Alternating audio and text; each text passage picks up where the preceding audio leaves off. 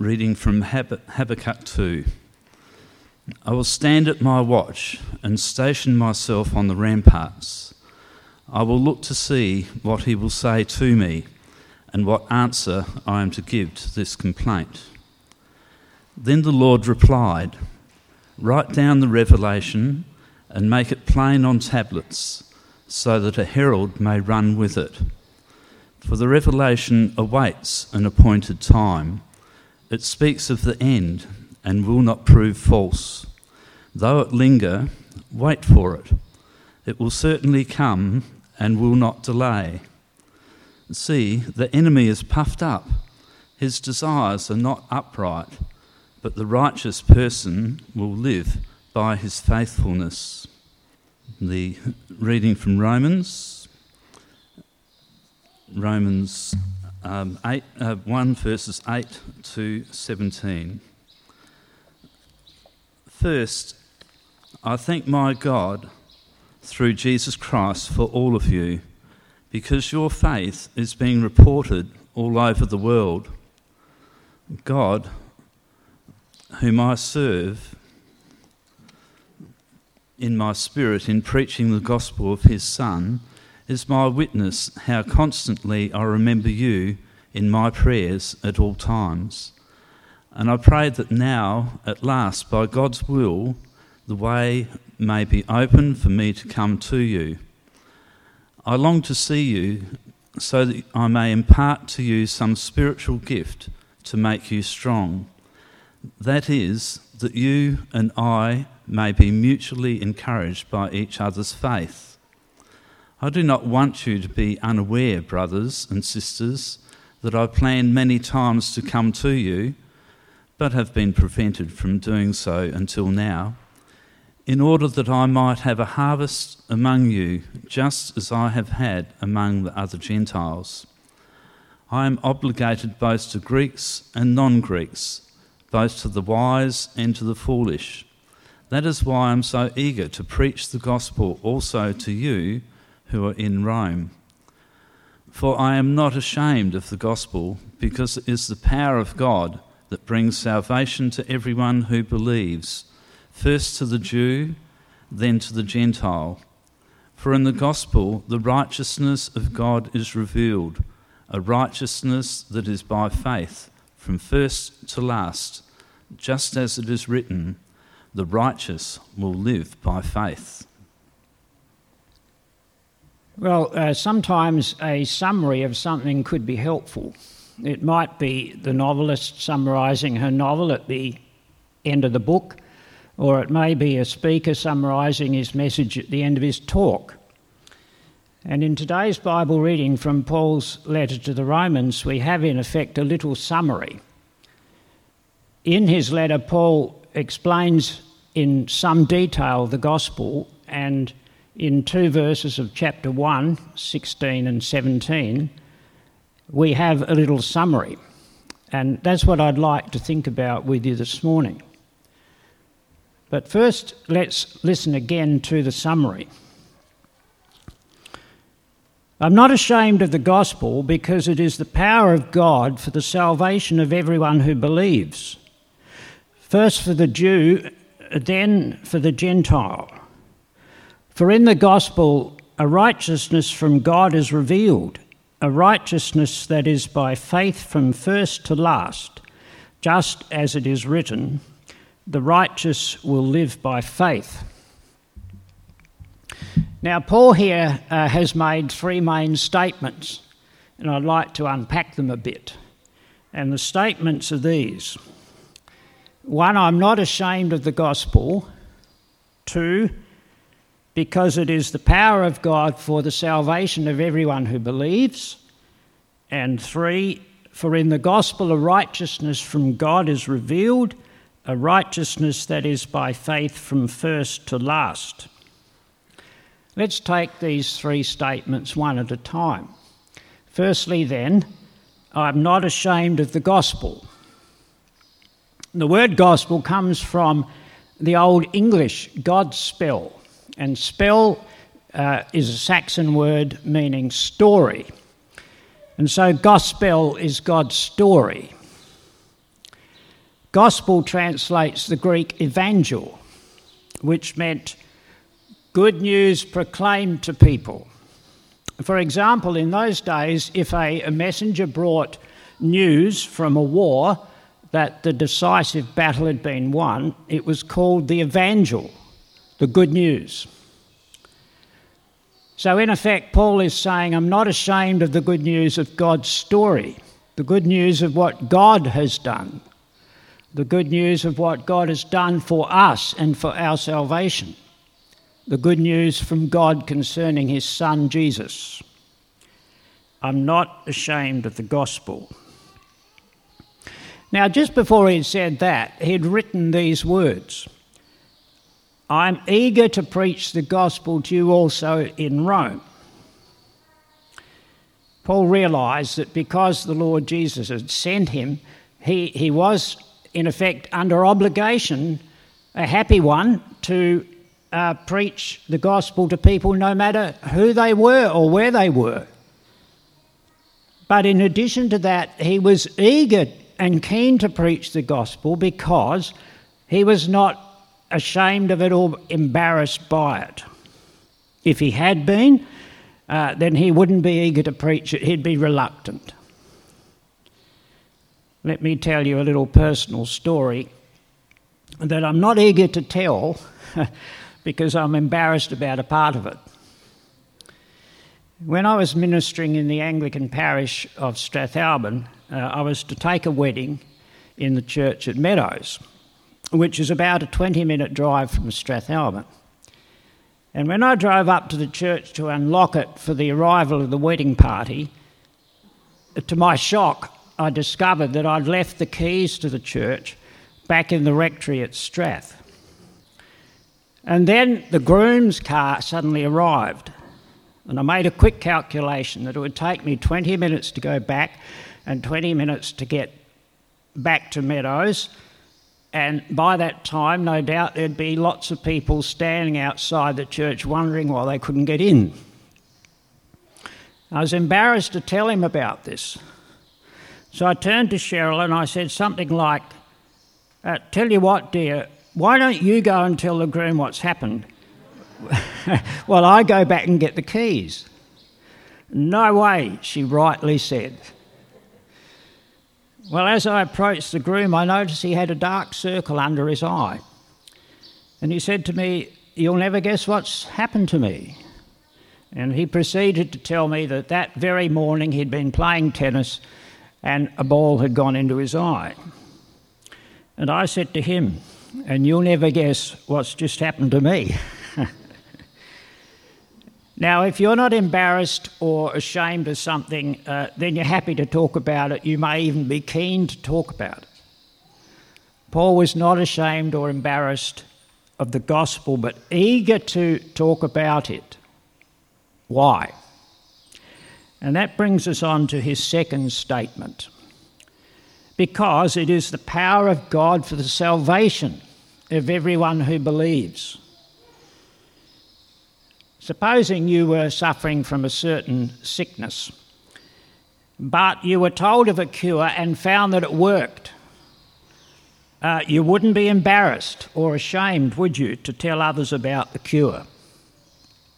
And Paul knew that the gospel is the power of God for the salvation of everyone who believes. He knew it could cure people's sickness, spiritual sickness. Now, the Romans in Paul's day worshipped the God of power. And I guess we too live in an age of power, don't we? There are all sorts of power. There's nuclear, solar, wind, political power, military power. But there's another power too. It's the power of God. And indeed, the word power in the Greek could be translated dynamite. I'm not ashamed of the power, the dynamite of God, because it is of the gospel, because it is the power, the dynamite of God for the salvation of everyone who believes. And so the gospel is not like a damp squib. It's not a weak thing. The power of God is packed in this gospel. Now, solar power is the power of the sun for heating and lighting. Military power is the power of the military for defending and attacking. Government power or political power is the power of the government for managing a country. What is the gospel the power of God for? In one word, salvation of everyone who believes. Salvation. There's no other power that can bring you that. The power of money can't. The power of science can't. The power of government can't. But the gospel is the power of God for the salvation of everyone who believes. In the Bible, the word salvation refers primarily to being saved from spiritual danger for spiritual safety and well-being. Sometimes on a beach there might be a sign, it's a warning sign, like danger. Beware of rips, don't swim here. But if a person ignores that, disobeys that warning and goes for a swim, he's inviting disaster. Man was warned by God in the garden, lovingly warned, you may freely eat of every tree of the garden, but of the tree of the knowledge of good and evil you shall not eat, for in the day you eat of it, you shall die. Man disobeyed, and disaster has followed. But in his love, grace, and mercy, God sent his one and only Son into this world to save us, that we might live through him. This is how God showed his love among us. Salvation is to be saved from and for. Saved from being in the wrong with God, for being in the right with God. Saved from spiritual death, for spiritual life, eternal life. Saved from guilt, for goodness. From the penalty of sin, for the pardon of sin. From the power of sin, for the purpose of living now for Jesus. From hell, for heaven. And one day, from the presence of sin, for the perfection of being like Jesus. A sign outside a church read, "Man's way leads to a hopeless end. God's way leads to an endless hope. And God's way is Jesus, who claims, 'I am the way.' Salvation leads to Jesus. That's God's way. But for whom is the gospel the power of God for salvation? And we're here told, everyone who believes, or to everyone who has faith. Now, suppose there was a certain medicine that had the power to save anyone from a fatal sickness. Then it will save everyone who hears about it and takes it. And the gospel is the power of God for everyone who believes. A man went to his doctor and said, "It's been 1 month since my last visit and I still feel miserable." The doctor replied, "Did you follow the instructions on the medicine I gave you?" The man answered, "I sure did. The bottle said, 'Keep tightly closed.'" Now, the gospel is the power of God for salvation, but that doesn't mean that everyone's automatically saved. Like medicine that can heal, it needs to be taken. And the qualification here is to everyone who has faith, to everyone who believes. And faith is like the hand of the heart reaching up to take Jesus. It is a real trusting in the Lord Jesus and what he's done on that cross on our behalf and for our salvation. I rest my faith in him and him alone, who died for my transgressions to atone, says an old hymn, and it puts it well. Someone has said if you have an accident, you're qualified for an ambulance. If you have a cancer, you're qualified for a hospital. And if you're a sinner, you're qualified for a saviour. And every sinner who believes finds that the gospel is the power of God to save him or her. So it doesn't matter whether you're educated or uneducated, civilised or uncivilised, respectable or unrespectable, rich, poor, black or white. The gospel can work for anyone who believes. You don't have to be a certain type. And looking around, we're not all the same type. And yet we who believe are finding the gospel is the power of God to save us.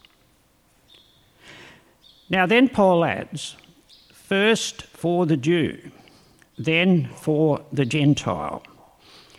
Well, the world back then was divided into these two broad categories, Jew and Gentile or non-Jew. God chose one nation of all the nations to be his special channel of blessing to the others. Abraham was the founding father of the Jews, and in Genesis 12, we hear what God told Abraham. In you, all the families of the earth shall be blessed. And it was from the family tree of Abraham that Jesus eventually came to be the saviour of the world. And God revealed the gospel first to the Jews because he wanted them to have the first opportunity to believe. But when the Jews turned the gospel down, Paul and the others turned to the Gentiles in fulfilment of what God had foretold through the prophet Isaiah about the Messiah. I will give you as a light to the nations, that my salvation may reach to the end of the earth. And that includes ourselves. So now the Jew has no advantage over the Gentile. The gospel is the power of God for salvation for everyone who believes, Jew or Gentile. But why is the gospel the power of God for the salvation of everyone who believes? And that brings us on to the third statement that Paul makes. For in the gospel, a righteousness from God is revealed, a righteousness that is by faith from first to last. The New Living Translation simplifies those words by saying, this good news tells us how God makes us right in his sight. This is accomplished from start to finish by faith. Now, supposing a person has done wrong and broken the law and in due course is brought before the judge. If the judge just lets him off when he has broken the law, then that would put the judge in the wrong. And if God just lets people off who has broken his law, if he just forgives sinners without anything else, that would put him in the wrong. It might put you and I in the right, but God would be in the wrong. How can God put you and I in the right and still be in the right himself?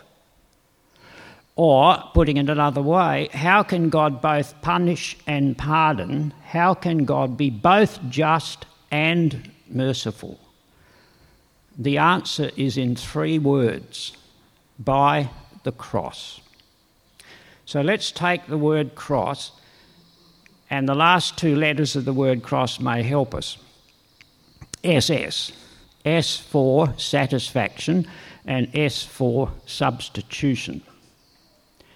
In relation to the law of God, the cross was a satisfaction.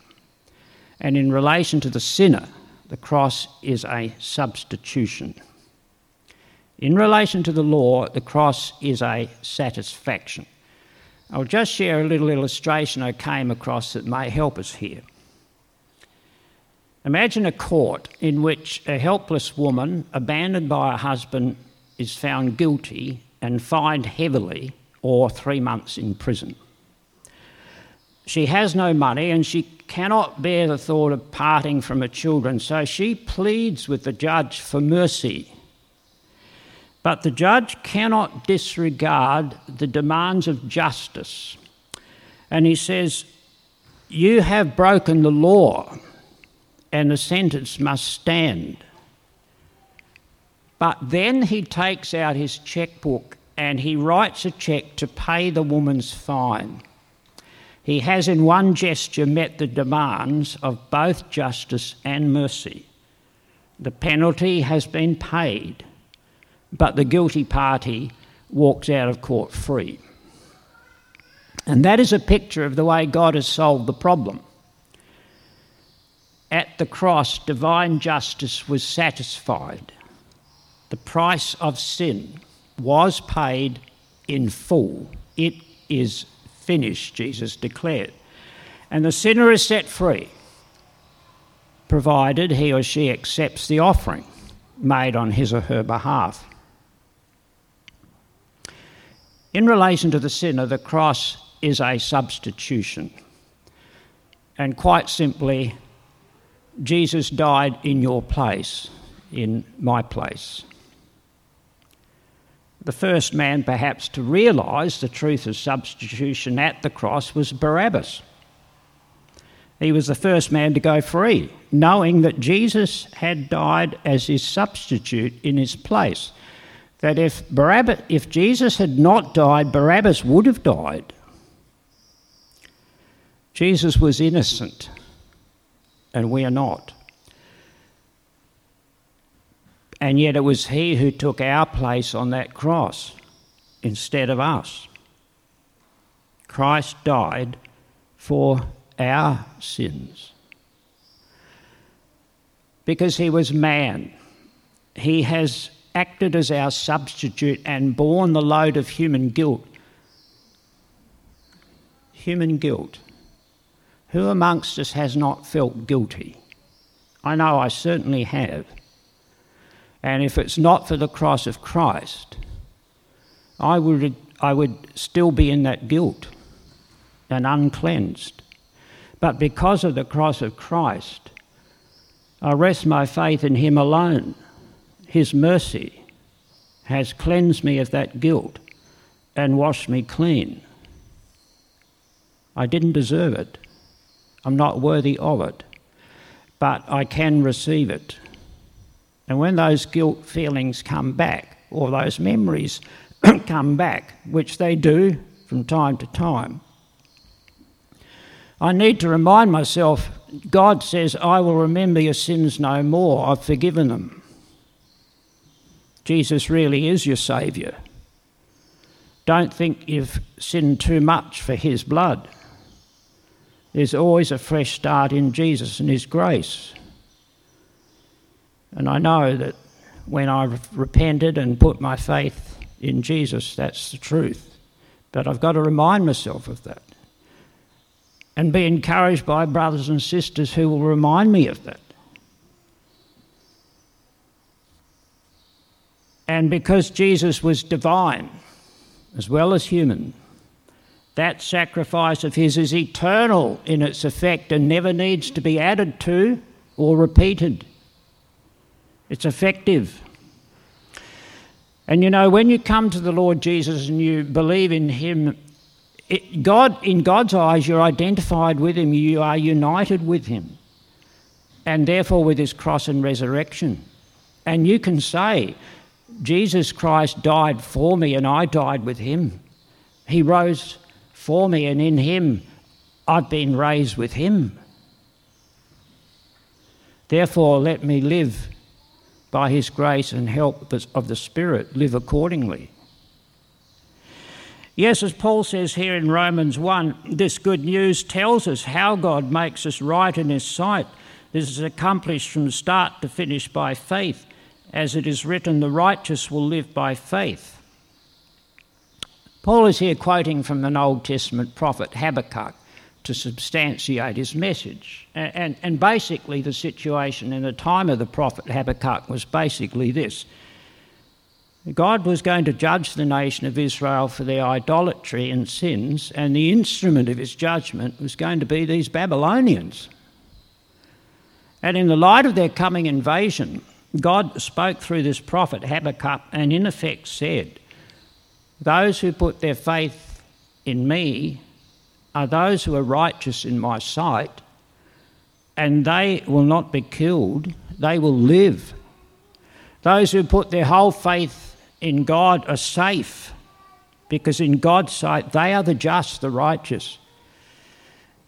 And it was from this one phrase that the Reformation came, and it was Martin Luther's text, the just shall live by faith, or the literal translation, the just shall survive by keeping faith.